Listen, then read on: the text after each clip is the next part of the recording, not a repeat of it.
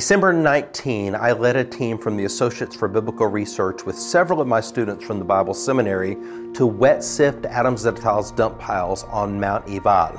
He had found back in the 1980s a structure which he believed was Joshua's altar that's mentioned in chapter 8 of the book of Joshua.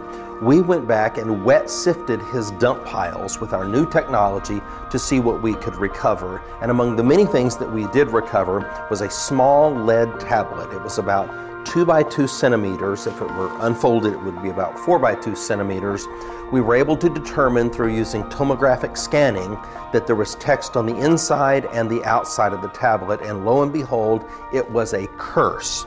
The reason this was so significant is that according to the Bible, Deuteronomy 11, Deuteronomy 27, and Joshua 8, Mount Ebal is the mountain of the curse. The blessings and covenant renewal were pronounced from Mount Gerizim, the curses from Mount Ebal.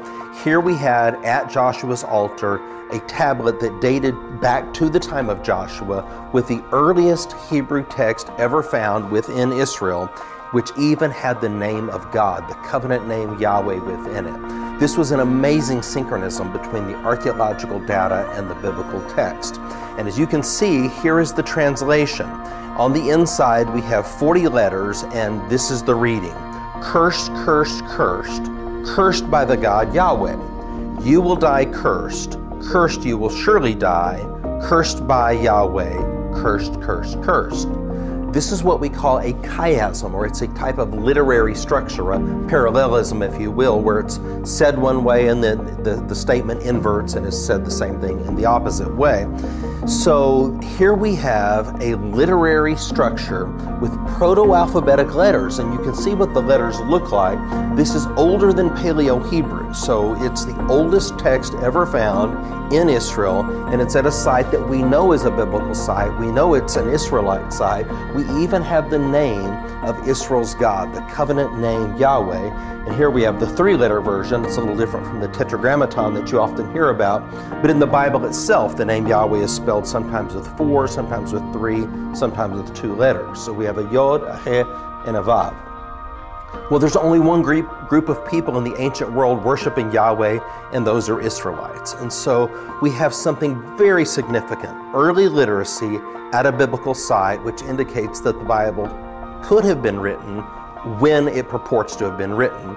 And I think it actually proves that that's indeed the case. There was literacy at the time of Moses and Joshua, and we see the development of the Hebrew alphabet at the earliest stage of which we've ever had a glimpse before.